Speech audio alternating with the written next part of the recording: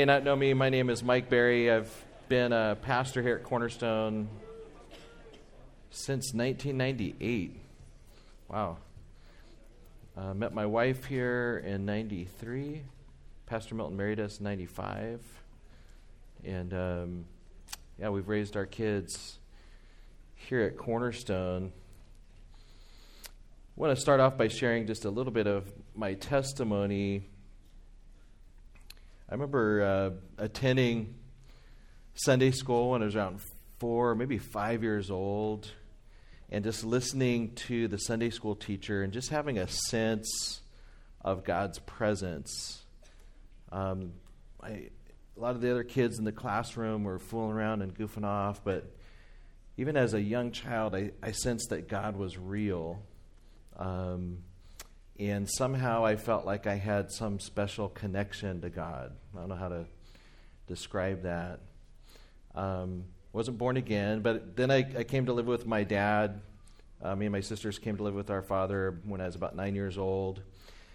And our live-in babysitter was a Christian. We ran off the first 2 live-in babysitters because we were naughty little children. True story. And but the third one was a believer, and she started sharing with us the gospel. She said she'd work for my dad if she could tell us Bible stories, and he said, as long as you don't talk to me about it, you can talk to the kids.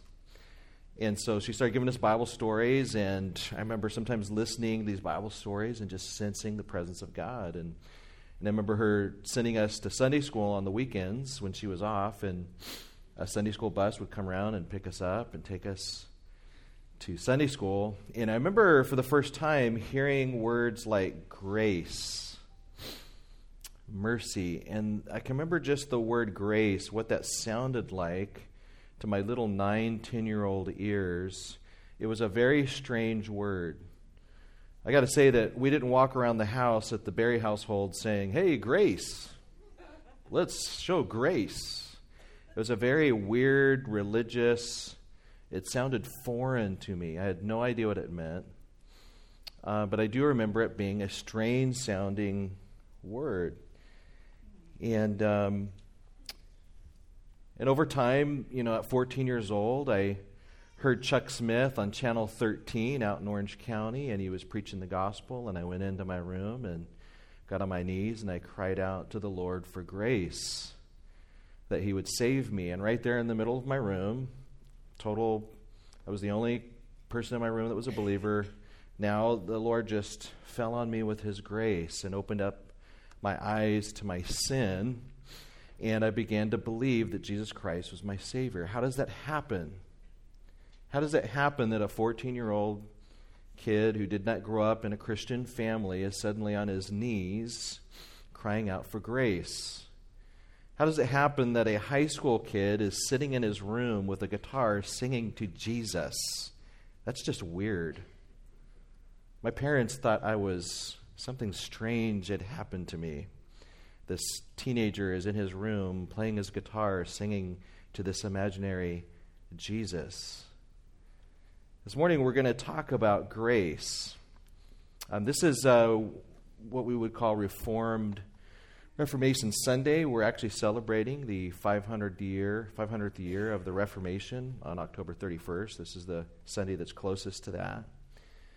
And part of what the Reformation is all about is this rediscovery, not like a new doctrine, but a rediscovery of the doctrine of grace alone.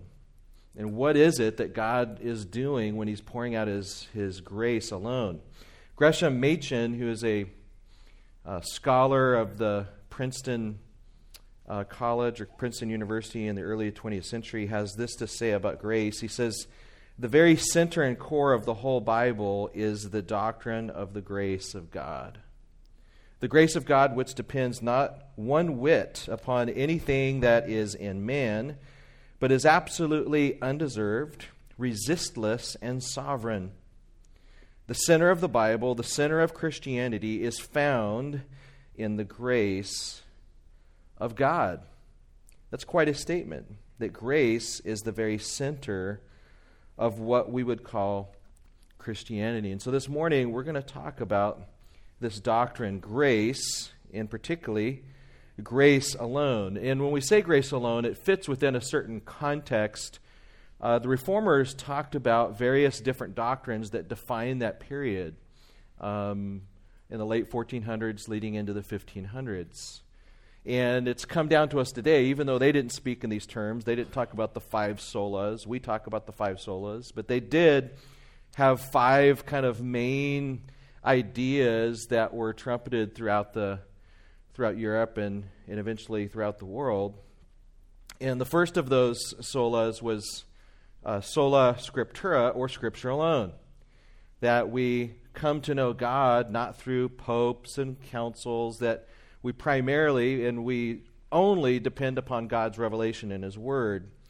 And the second sola is Christ alone, that we are saved based upon Christ's life and His righteousness alone, not by moving beads through our fingers, not by saying Hail Marys, not by penance, but it's through Christ and His death, burial, resurrection, and ascension. The third sola is sola fide, or faith alone, that we receive the benefits of Christ's life and death simply by faith, not by our own works or keeping of the law.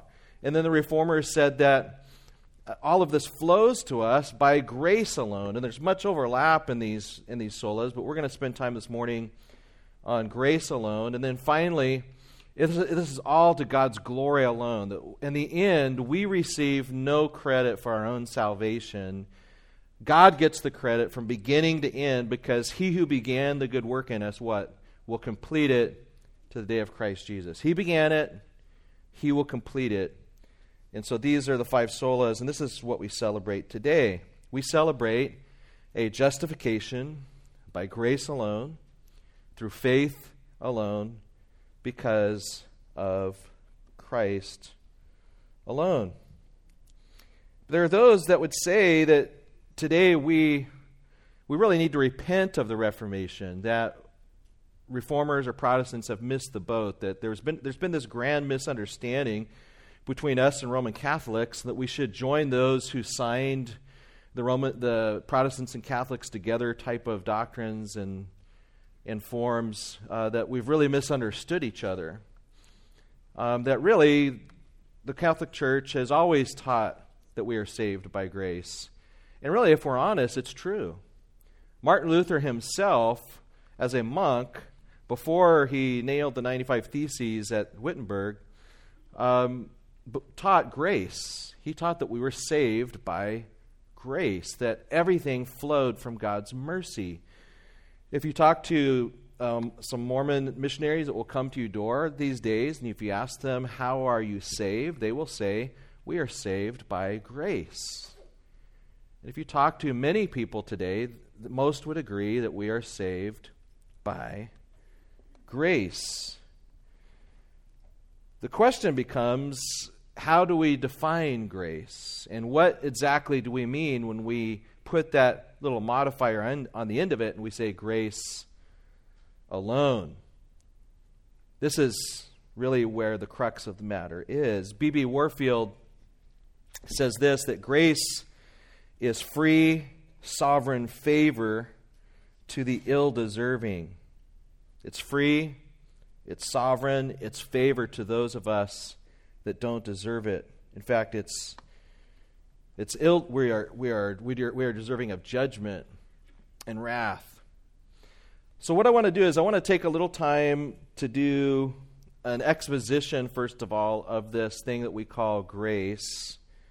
And then we're going to give a couple examples from the Bible, and then we're going to basically ask the question, why does this matter? What are the effects or the uses of the doctrine of grace, particularly the doctrine of grace alone? Does that sound fair?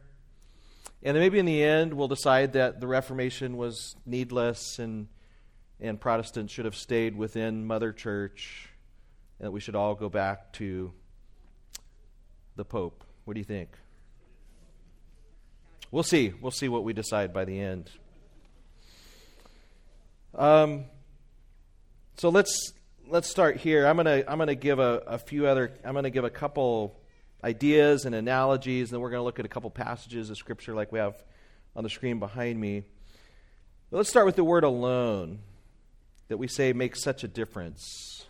Why is it that a little word makes such a big difference? Imagine that I was having breakfast with my family and we passed out some glasses and we're having, my favorite breakfast is French toast, probably French toast and bacon, love bacon.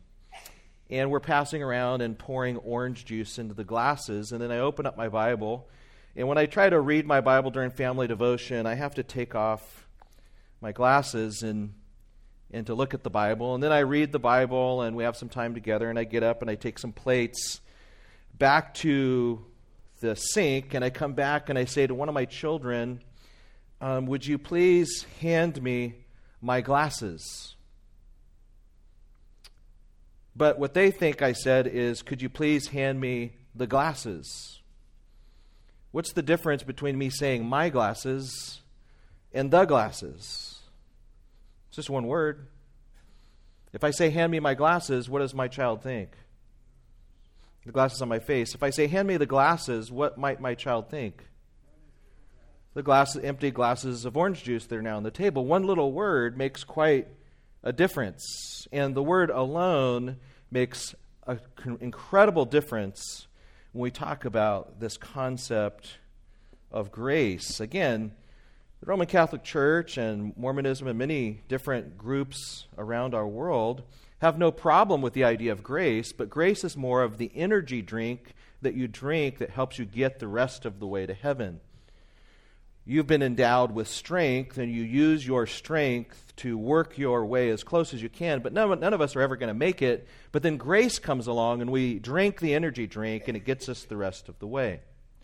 Or perhaps grace can be pictured as yeast. We have this lump of dough that is our works, the thing that we're offering to the Lord on the plate of salvation, and we bring this dough, and there's not much that we can do with it, but once you put the yeast in it, the yeast causes it to rise, and it gives it its breath. And so once grace enters the dough, then it provides this thing called bread that gets us to salvation. And what Martin Luther believed before he came into recognition or to recall what the early church had taught, he believed in the dough. We provide the dough, God provides the yeast. We provide the labor, God gives us the energy drink to infuse us. What he began to see as he began to study the Scriptures, and the Scriptures were open to his eyes, is that grace is not the yeast, grace is the whole lump. It's everything. It is grace alone that brings salvation. Grace isn't just a key ingredient added to our performance. Grace is the whole loaf. We are not just providing a molehill and hope that God creates a mountain out of the molehill. There is no molehill, Luther began to realize. One word makes a difference. And this is coming from a man, mind you, that if he could be saved, as he said, by his monkery, he would have been. He was the best monk there was around. He worked the work that was demanded of him as a monk in the Roman Catholic Church. And yet, he was always left with the nagging feeling, have I prayed enough? Is my conscience stricken enough? Have I repented over all my sins, or have I left one out? Is there some sin that I have forgotten about that I have yet to confess? Have I cried enough tears? Have I slept on enough cold floors? Have I worn enough garments that make me uncomfortable? Have I prayed enough on my knees? Have I recited enough scriptures? Have I memorized enough of the Psalms? There was this endless list of things, and he never knew when it was enough. When did his molehill rise to the point to where God's grace could enter in and bridge the gap? What he began to see is that God's grace does not come and add to our righteousness. God's grace comes and declares us righteous. that we have no righteousness in and of ourselves, but that God grants us righteousness, and that we wear the very clothes of Christ. We wear the righteousness of Jesus Christ, which leaves out all boasting. God does not give us a boost to help us achieve heaven. Instead, we look completely, entirely to Christ. And therefore, when we pray, we're not praying to achieve the gap. If you don't have your quiet time, that does not remove you from grace. If you have a position at Cornerstone right now, and then 2 weeks from now you lose that position, you do not lose your position in Christ. Grace does not build on the foundation of your righteousness, is what Martin Luther began to rediscover. And this wasn't primarily a movement just about scholars and writers and teachers, but this doctrine spread throughout Europe and then throughout the world as people began to suddenly realize what it means to repent by grace rather than just do penance, that Christ is all. So let's look at some passages of Scripture today. I'm going to ask you guys to fill in.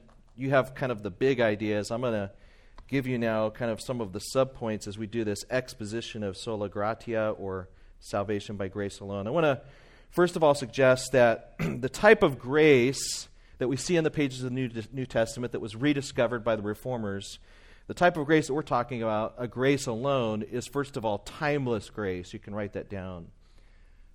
Timeless grace. And you can turn to 2 Timothy 1:9. This is a timeless grace. Listen to what Paul says in 2 Timothy 1:9. God has saved us and called us with a holy calling, not according to our works, but according to his own purpose and grace, which was given to us in Christ, when? In Christ Jesus, before time began. Grace alone is a grace that is granted to us, it is given to us before time even began. And so, if grace is given to us before you and I existed, is there anything that we contribute to this grace? That's impossible. Because you and I did not even exist, and yet God, because of his own purpose and grace, had given it to us in Christ. We begin to realize when we just contemplate what the Bible says about grace, that this is something that can only be done by a creator for a creature.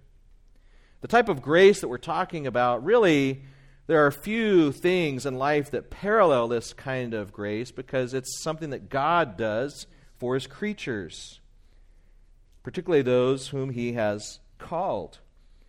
God has saved us and called us, he says, with a holy calling, not according to our works, but according to his purpose and grace, which was given to us in Christ Jesus before time began.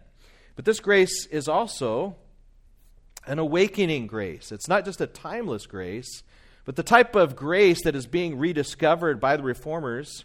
It's timeless, but it's an awakening grace. An awakening grace. Turn to Ephesians chapter 2. We'll come back to this chapter a few times. Ephesians chapter 2. I want everybody to really do a good job with your Awana Bible drill here.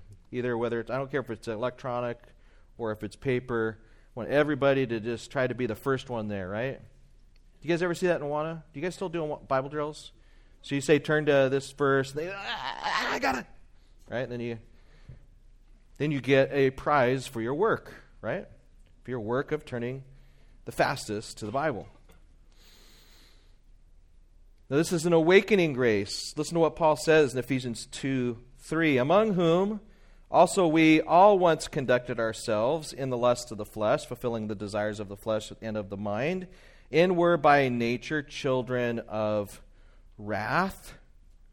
Just as the others, we were just like everybody else, children of wrath. But God, being rich in mercy, because of the great love with which he loved us, even when we were what? Dead in trespasses, made us alive together with Christ. by grace you have been saved. That statement at the end, by grace you have been saved, is a summary statement of everything that's come before. To summarize what I've just said, I'm going to say, Paul says, by grace you've been saved. So what does it mean by grace you've been saved? You've been awakened by God.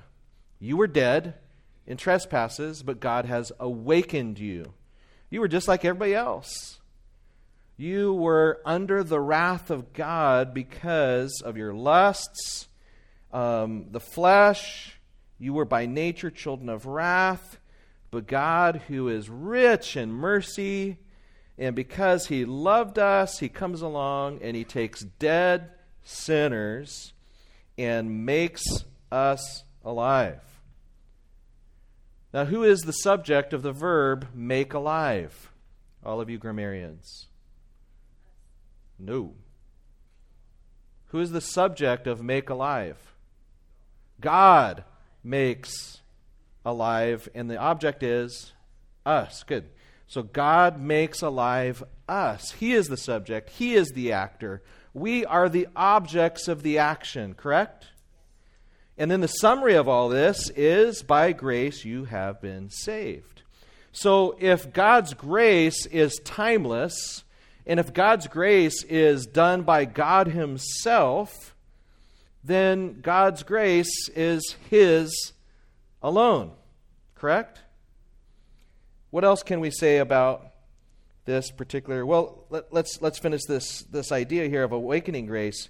What is it that God awakens us to? Well, first of all, God awakens us to His wrath. Paul is saying to believers right here in this text, remember who you once were. You were just like everybody else, children of wrath. And so part of what God does is He awakens us to our condition. Just like Christian in Pilgrim's Progress, Christian begins to read the Word of God, and the Holy Spirit begins to convict him, and this big burden grows on his back, right? And he begins to cry out for his sin and says, who will deliver me from the wrath to come? I think John Bunyan does an excellent job in picturing the work of grace in the life of a sinner, where it first develops this burden and there's this sensitivity to the fact that we are under the wrath of God. And if we stay in the city of destruction, we will be destroyed like everybody else. But that grace also awakens us to mercy and love through Christ's life, death, resurrection, and ascension. That suddenly we're awakened to the fact that I don't have to stay in the city of destruction. I can run to Christ and I can find paradise through Christ. Romans 3 tells us that by the deeds of the law, no flesh will be justified in His sight, for by the law is the knowledge of sin. We get the knowledge of sin, but now the righteousness of God apart from the law is revealed, being witnessed by the law and the prophets, even the righteousness of God through faith in Christ, to all and on all who believe. For all have sinned and fall short of the glory of God, being justified freely, what? By His grace. And then the passage later on goes on to tell us that there's this propitiation of the wrath of God. And so there's this awakening to wrath in my condition, an awakening to God's mercy, that He imputes to me God's righteousness, that my sin is placed on Jesus, His righteousness is placed on me, and that God is both just and the justifier of those who believe in Him. So this type of grace is a timeless grace. What is it? Secondly, it's an awakening grace. But thirdly, it is an enriching grace. Turn to 2 Corinthians 8:9. It's timeless, it's awakening, and it's enriching this grace alone that Luther rediscovered that had always been in the Bible. Paul says in 2 Corinthians 8:9, who's there? Who got it first? All right, there we go. Robert Anthony. For you know, Paul says, the grace of our Lord Jesus Christ, that though He was rich, yet for your sakes He became poor, that you, through His poverty, might become rich. This is an enriching grace. The grace of our Lord Jesus Christ. Christ was rich. He was in heaven. He was enjoying the fellowship with the Father. comes down to earth, becomes poor on our behalf, right? Dies in our place, in order that we might become what? Rich. That we might have the riches of his grace, which involves, as the rest of the New Testament develops, righteousness, fellowship with the Father, and so on. And that's where we get this, what do they call it, like kind of like an acrostic. Grace is God's riches at Christ's expense. You could write that down, God's riches at Christ's expense. That's kind of you take the word grace and you attach different words to each of those letters. God's riches. God has mercy at Christ's expense. He pours out his judgment and wrath on Christ, grants to us Christ's righteousness. That is grace. And so we have passages like Galatians 2, this richness, these things that God grants to us, where Paul says, I do not set aside the grace of God, for if righteousness comes through the law, then Christ died in vain. We get righteousness. One of the things, part of that richness we get is Christ accomplished the full law, right? A lot of times I'll tell young people or people I'm witnessing to, they have some background in the Bible, how many sins did Jesus commit? Answer, 0. He fulfilled the whole law. He completed all righteousness, and yet he died. The wages of sin is what?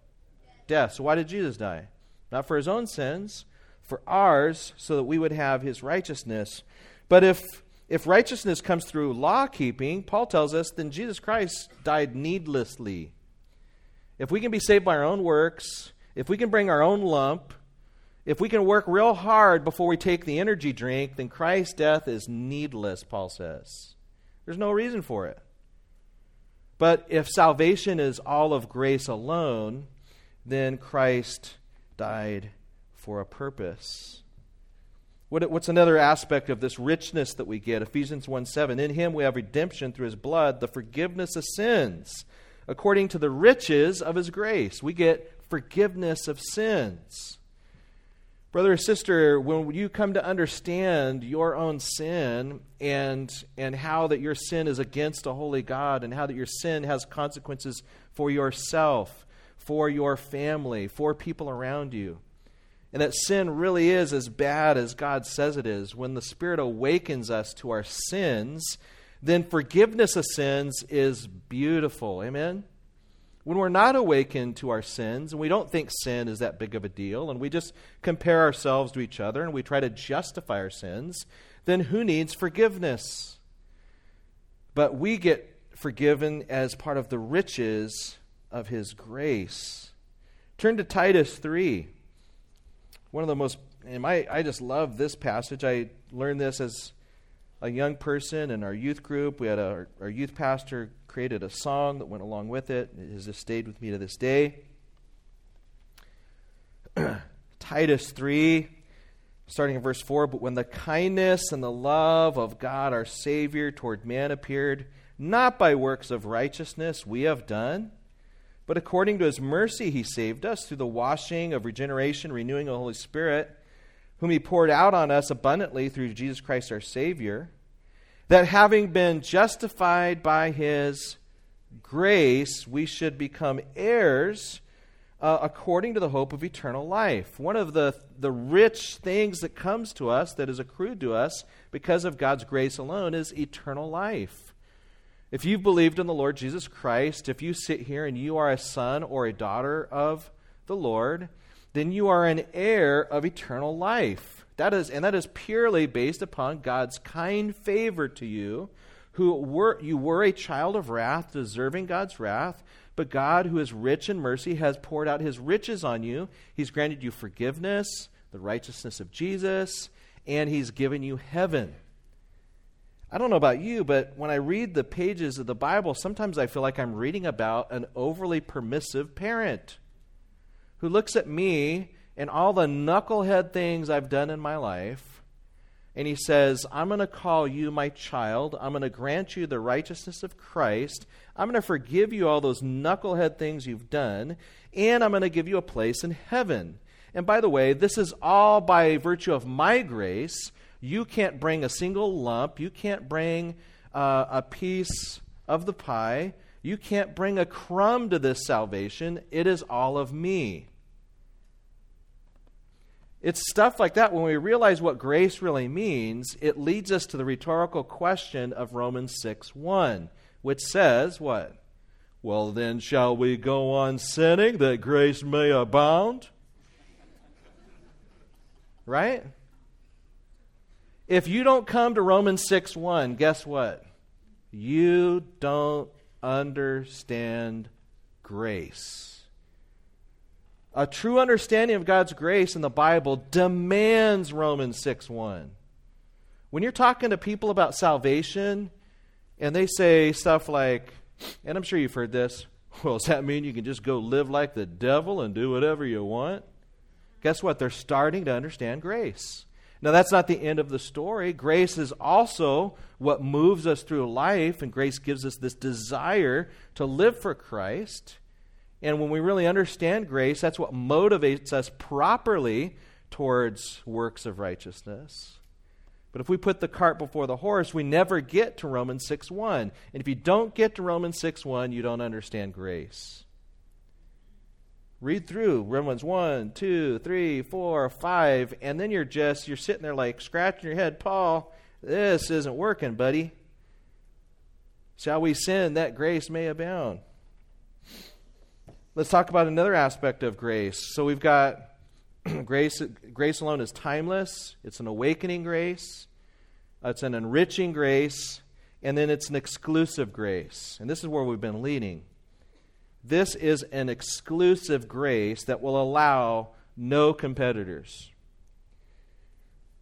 Look at our main passage that you see, I think, behind me here. Romans 11:6. But if it is by grace, it is no longer on the basis of works, otherwise grace would no longer be grace. And this type of statement is said all over the New Testament. That grace is antithetical to works. That grace and faith, this whole grace and faith thing, is antithetical to law. You could think of it this way.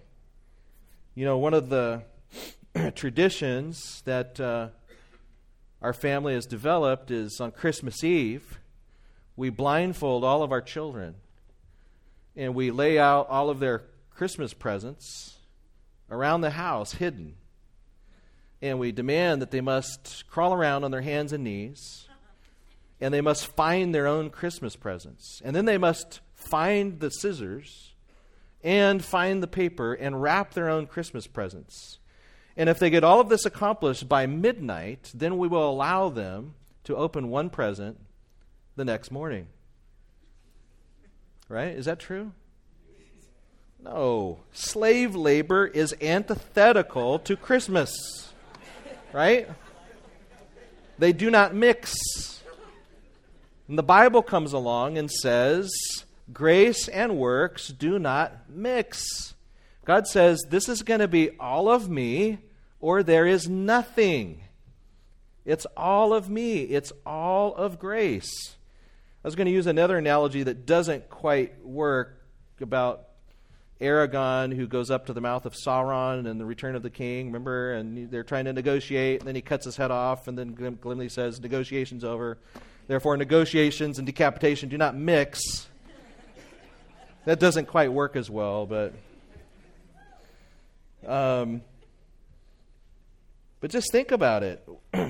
God says, my grace is not an energy drink. It's not the yeast. It's the whole lump.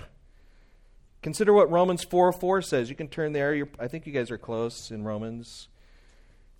Now to him who works, the wages are not counted as grace, but as what? Debt. But to him who does not work, but believes on him who justifies the ungodly, his faith is accounted for righteousness. Now we hear, as Christians, we hear this kind of stuff all the time, and so it becomes Charlie Brown's teacher, and we're like, yeah. Just think about what we've just read there.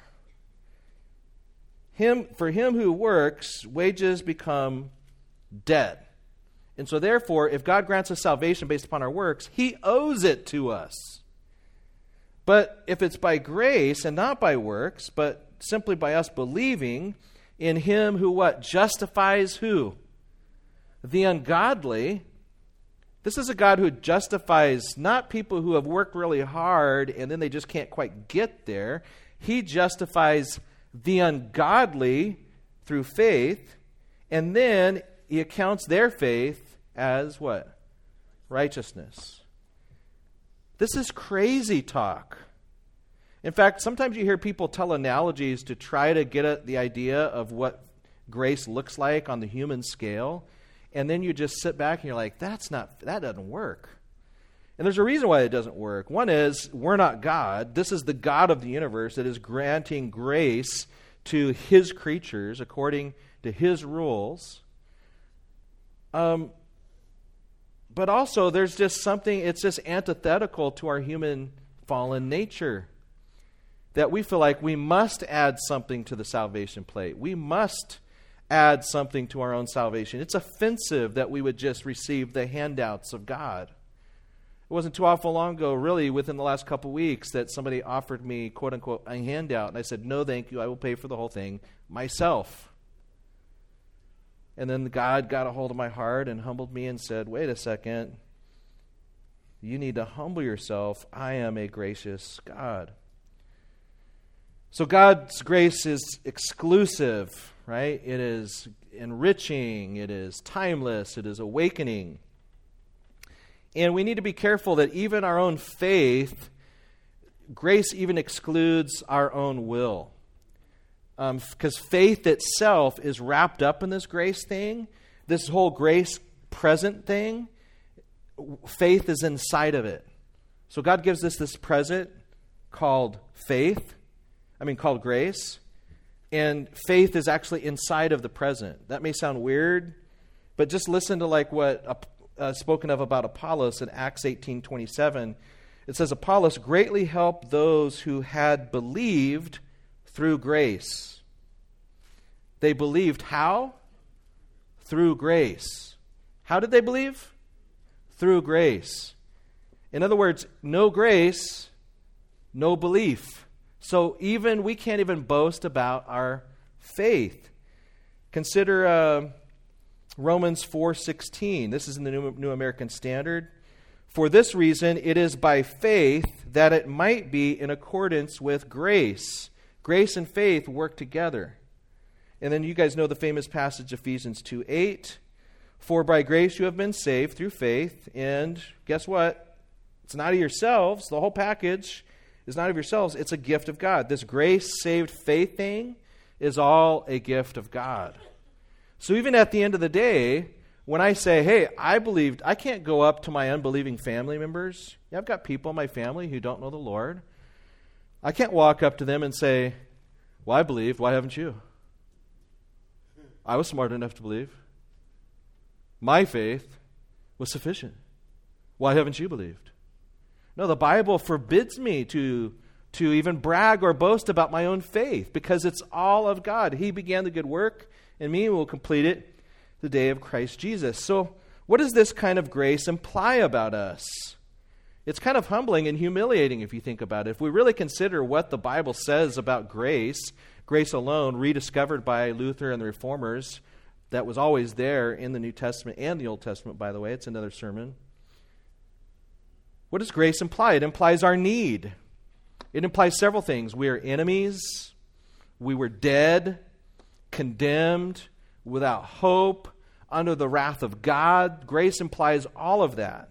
And grace awakens us to all of that. But then it implies God's goodness. It implies our need, but it also implies God's goodness. That He comes before time and He gives us grace in Christ. Then in time He convicts us through the Spirit, who the Spirit He sent out to convict us of sin, righteousness, and judgment. And then He's provided everything that we need for life and godliness and the atonement of Christ and His life and death. He even grants us the very faith to then turn to Christ. And even when we're lacking belief, we say, Lord, I believe, help my unbelief. And we just come as crippled individuals, deadened individuals, and He gives us this timeless, awakening, enriching, exclusive grace alone. I don't know about you, but it's just befuddling to me. And sometimes we grow blind to the type of grace that we're we're talking about. We need a fresh awakening of the Holy Spirit through His Word to help us remember. Let's turn to Luke chapter 23. I'm going to give a couple illustrations of this type of grace that the Bible exposits for us. And then we'll talk about some uses and pray. Luke 23, we're going to consider one of the thieves on the cross. Luke 23, starting in verse 32. I'm reading from a New King James. There were also 2 other criminals led with him to be put to death. And when they had come to the place called Calvary, there they crucified him and the criminals, one on the right and the other on the left. And Jesus said, "Father, forgive them, for they do not know what they do." And they divided his garments and cast lots. And the people stood looking on, but even the rulers with them sneered, saying, "He saved others. Let him save himself if he is the Christ, the chosen of God." The soldiers also mocked him, coming and offering sour wine, and saying, "If you are the King of the Jews, save yourself." And an inscription also was written over him in letters of Greek, Latin, and Hebrew. "This is the King of the Jews," no doubt in mockery. Then one of the criminals who were hanged blasphemed him, saying, "If you are the Christ, save yourself and us." But the other answered, rebuked him, saying, "Do you not even fear God, seeing you are under the same condemnation? And we indeed justly, for we receive the due rewards of our deeds, but this man has done nothing wrong." Then he said to Jesus, "Lord, remember me when you come into your kingdom." And Jesus said to him, "Assuredly I say to you today, you will be with me in paradise." This is an amazing passage, because one of the things that we see about the thief is, first of all, he is a thief. He is a wicked man, and he acknowledges that he is on this cross. He is being given capital punishment because he is a wicked, wicked man. But secondly, he is also a blasphemer. If you look at the parallel passages like in Mark and Matthew, he was also mocking Christ early in the crucifixion. He was also saying such words as are recorded here for us of the other thief. But at some point, maybe after Jesus said, "Father, forgive them, for they know not what they do," a turn of heart came over him. An awakening came over the thief, where suddenly there seemed to be in his heart a realization of his own sin. And you see the humility in this passage. And something came over him. Why would such a man think that he could call upon Jesus next to him, who was also dying? Jesus didn't look kingly. And why would Jesus have mercy upon such a man who had been such a criminal? And yet, by God's grace, the thief turns to Christ and says, "Lord, remember me when you come into your kingdom."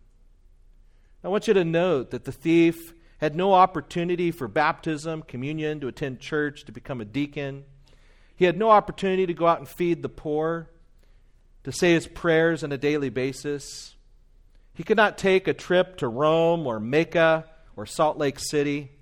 He could not go on his 2-year mission. And yet, Jesus Christ says to him, "Assuredly I say to you today, you will be with me in paradise." Based on what? There's no doubt. This is the exclusive, awakening, enriching, timeless grace of the Lord Jesus Christ. Jesus Christ awakens this thief. And if Jesus Christ can awaken this criminal to his sins and grant him the ability to cry out on the cross, what can he do for you? What can Jesus Christ do for you who are there out here maybe feeling the condemnation of your own sin? If he awakens your heart this morning, you can cry to him as a thief. And you might say to me, "Pastor Mike, that's great that Jesus did that for sinners who had not come into a relationship with Jesus Christ yet. But I've been a Christian. I've named Christ, and I find myself doing things I never thought I would do. What hope is there for me? I feel as if I am trampling the blood underfoot. I want you to turn to Luke chapter 22, just back one chapter, and consider Peter, who had walked with Christ, who was called to be one of his disciples, and who we know later writes the book of 1 Peter and 2 Peter. And I want you just to see how Christ interacts with Peter in this text. We'll start in verse 24. This is the Last Supper scene and all the disciples and even kind of the scary stuff that happens with Judas. And right on the heels of that in verse 24, now there was a dispute among them as to which of them should be considered the greatest. This is great. These are the future leaders of the Church of Jesus Christ, right? The biggest organization that's going to be on the planet for 2,000 years. And here they are at the upper room, not talking about their grand plan for expansion. They're not having a seminar on how to win friends and influence people. They're talking about who's going to be the greatest. Way to go, guys. Verse 25, and he said to them, the kings of the Gentiles exercise lordship over them, and those who exercise authority over them are called benefactors. But not so among you. On the contrary, he who is greatest among you, let him be as the younger, and he who governs as he who serves. For who is greater, he who sits at the table or he who serves? Is it not the one who sits at the table? Yet I am among you as the one who serves. Christ's grace in their life. Verse 28, but you are those who have continued with me in my trials, and I bestow upon you a kingdom, just as my Father bestowed upon me, and that you may eat and drink at my table in my kingdom and sit on thrones, judging the 12 tribes of Israel. Now this is just weird. These guys are like debating about who's the greatest. Jesus gives them some instructions about being servants, gives them a gentle rebuke, and then says, oh, by the way, yeah, you will be sitting on thrones judging, and you will be ruling in the kingdom. That just feels, in some ways, like an overly permissive parent in some ways, doesn't it? But then, verse 31, the Lord said, Simon, Simon, indeed, Satan has asked for you that he may sift you as wheat. I don't know about you, but if Jesus said that to me, the hair would go up on the back of my neck.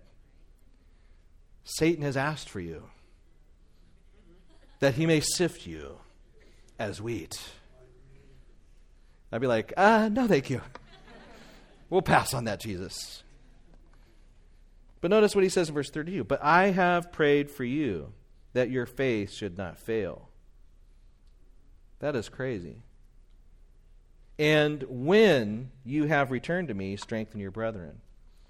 Now he's saying a whole lot in one sentence. I prayed for you that your faith may not fail. By the way, I'm the Lord Jesus Christ. My prayers get answered, and your faith will not fail. And when you return, which implies you will leave and deny me, strengthen your brethren. You're still going to have your position of strengthening the brethren in the church. Verse 33, Peter doesn't have any idea what's going on. But he said to him, Lord, I am ready to go with you, both to prison and to death. He has no clue what Jesus has just said. He's just filled with all of his pride. And so Jesus has to tell him plainly, I tell you, Peter, the rooster shall not crow this day before you will deny me 3 times that you know me. And Jesus does deny that he even knows Jesus Christ. In fact, he even asks for curses to come upon him. Think about that. That Jesus, or that Peter actually is inviting curses, invoking curses upon his head in saying that he does not know Jesus Christ. I don't know about you, but that's bad. I would never encourage any of you, hey, go invoke curses upon yourself in your denial of Christ. And yet, what do we know from this scene? Jesus has prayed for him, Jesus' prayers get answered. He will return. And what, in fact, do we see? We get to after the resurrection, it seems like the disciples have somehow repressed the truth and unrighteousness. They forgot that Jesus was supposed to come back and be with them. And so Peter says, let's go fishing. So they go back to their old job. They're out there fishing. And then Jesus is on the shore, and they're not catching anything. He says, hey, throw the net over on the other side. So they don't even realize it's Jesus. They throw the net over on the other side. All of a sudden, there's all these fish. And Peter realizes it's the Lord.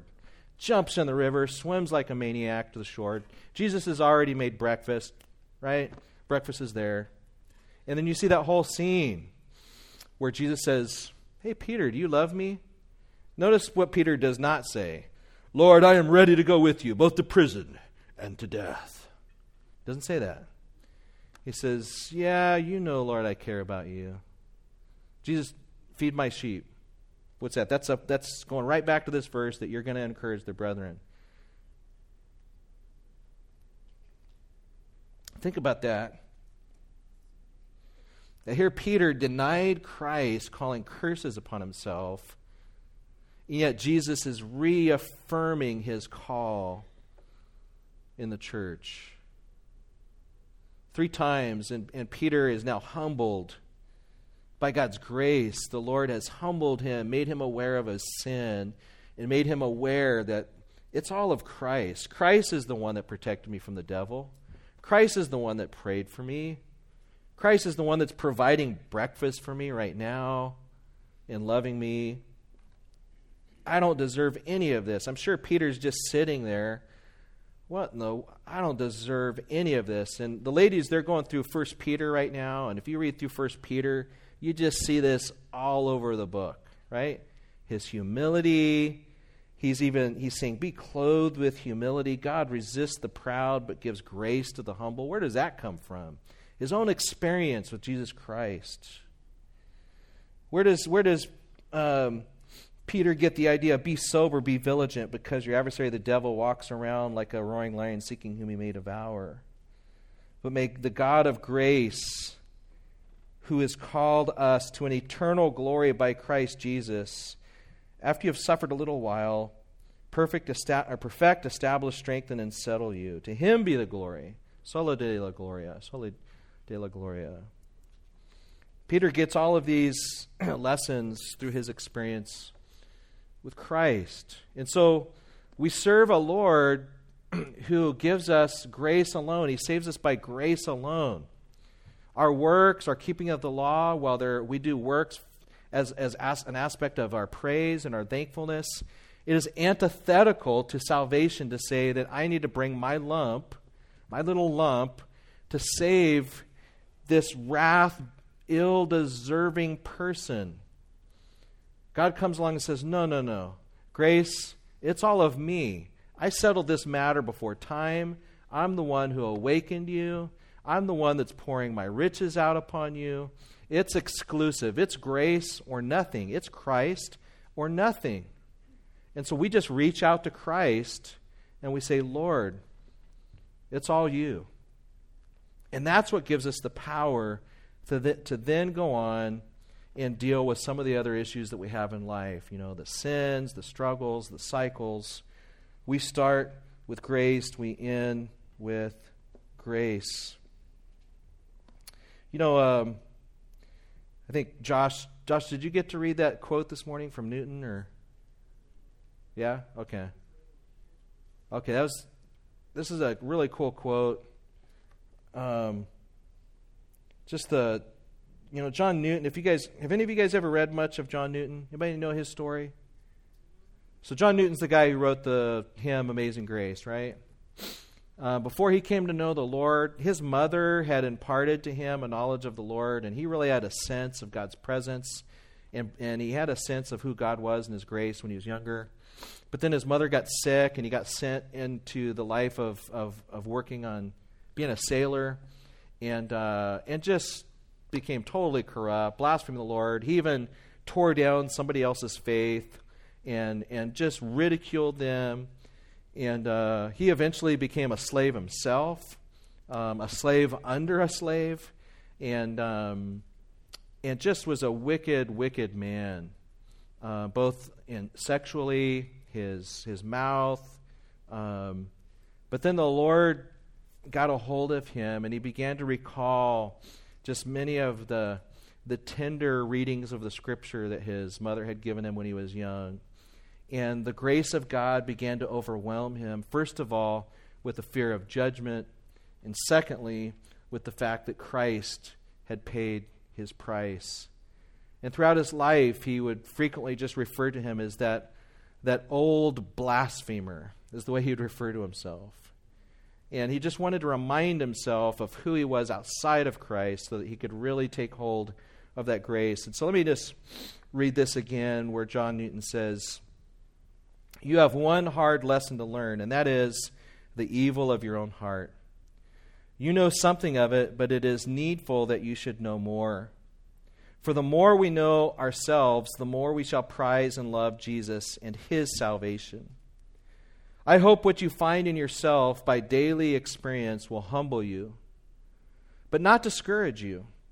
Humble you it should, and I believe it does. Are not you amazed sometimes that you should have so much as a hope that, poor and needy as you are, the Lord thinks of you? But let not all you feel discourage you. For if our physician is mighty, our disease cannot be desperate. And if he casts none out that come to him, why should you fear? Our sins are many, but his mercies are more. Our sins are great, but his righteousness is greater. We are weak, but he is power." This coming from a man who knew that by experience. He said at one point, "What a poor creature I am in myself, incapable of standing a single hour without continual fresh supplies of strength and grace from the fountainhead." You know, he's the one that wrote, it is grace that has caused my heart to fear, and grace my fears relieved. I just pray that the Holy Spirit, through his word, would cause each of our hearts to fear appropriately, that we would be awakened in a fresh way to our sin, what our sin really deserves, that it really is wrath-deserving, that God really is that powerful to cast any person, any one of his subjects, into hell forever. But because he is such a merciful God, he says, "Whoever comes to me, I will in no wise disregard or cast away." We serve a God who is so merciful and so patient. Just think of the many times throughout the Bible where God was ready to bring his wrath down in Nineveh, but he brought grace. He sent Moses to preach for 120 years before he brought down his wrath. Even Jonah himself, God tells him to go preach, and Jonah runs away, and God is just bringing him along like a child. We serve a gracious, gracious God. So look to Christ alone for your salvation. Don't try to do the energy drink thing. Don't try to bring your little molehill. He has finished it. When you feel convicted as a Christian of your sin, take those convictions back to the Lord. Confess them daily. The Lord Jesus Christ has given us the Lord's Prayer. He says we are to pray daily, "Lord, forgive us our debts as we forgive one another's debts." Why do we pray that daily? Because there is daily need for us to ask for forgiveness. Daily need for us to forgive one another. Even the best Christian in this room will probably sin at least once a day. You think? Maybe more. But let's say each of you sin once a day. And let's say you live, let's say you only live for 50 years. The Lord takes you home a little early. You sin once a day, 365 times 50. You're going to sin 18,250 times in your lifetime. That's probably the best of us. Maybe the worst of us, we're sinning 30,000. I think I'm already up to 50. I'm only 49. 50,000. That's thousands of opportunities that we have to cry out on a daily basis for God's grace and to be reminded that he is ever willing to forgive if we simply humble ourselves. And that's all kinds of opportunity for you to forgive one another, by the way. If the Lord is forgiving us of thousands of sins and even overlooking thousands of sins that we are completely unaware of. How much more should we be looking at our brothers and sisters and seeking to walk with them in peace, in forgiveness, compassion, and mercy, not to hold their sins against them, but to imitate our Father who has been so kind and compassionate towards us. Amen? Let's pray. Lord, we thank you so much for this amazing grace. We thank you, Lord, for this grace alone. We look and we are amazed that you have granted us grace from all eternity. Lord, that you have awakened us both to the consequences of sin, but also to the finished work of Christ. Lord, thank you that you have granted us faith to believe, that we ask that you grant more faith to believe in this room. We think of our children, we think of visitors. Lord, that your Spirit would fall upon them and do what only you can do, and that is awaken them to their need for Christ. We thank you for the great riches of your grace. Lord, that you give us forgiveness, redemption, eternal life. Lord, we just thank you so much for helping us understand that your grace is exclusive, that it cannot be combined with works or the law. Thank you for the wonderful examples that we have in your word that really minister to our hearts, that we are so much like the thief on the cross. We are so much like Peter, and yet we see your care and your saving of them. Help us to forgive one another. Help us to walk in a merciful way towards our brothers and sisters in Christ and have great compassion upon those who do not yet know you. We ask that you receive our offerings. Everything that we have is from you, and so we give back to you what is really yours. And we pray, Father, that you would use it for your glory and for your kingdom until you return. In Christ's name we pray, and all God's people said, amen.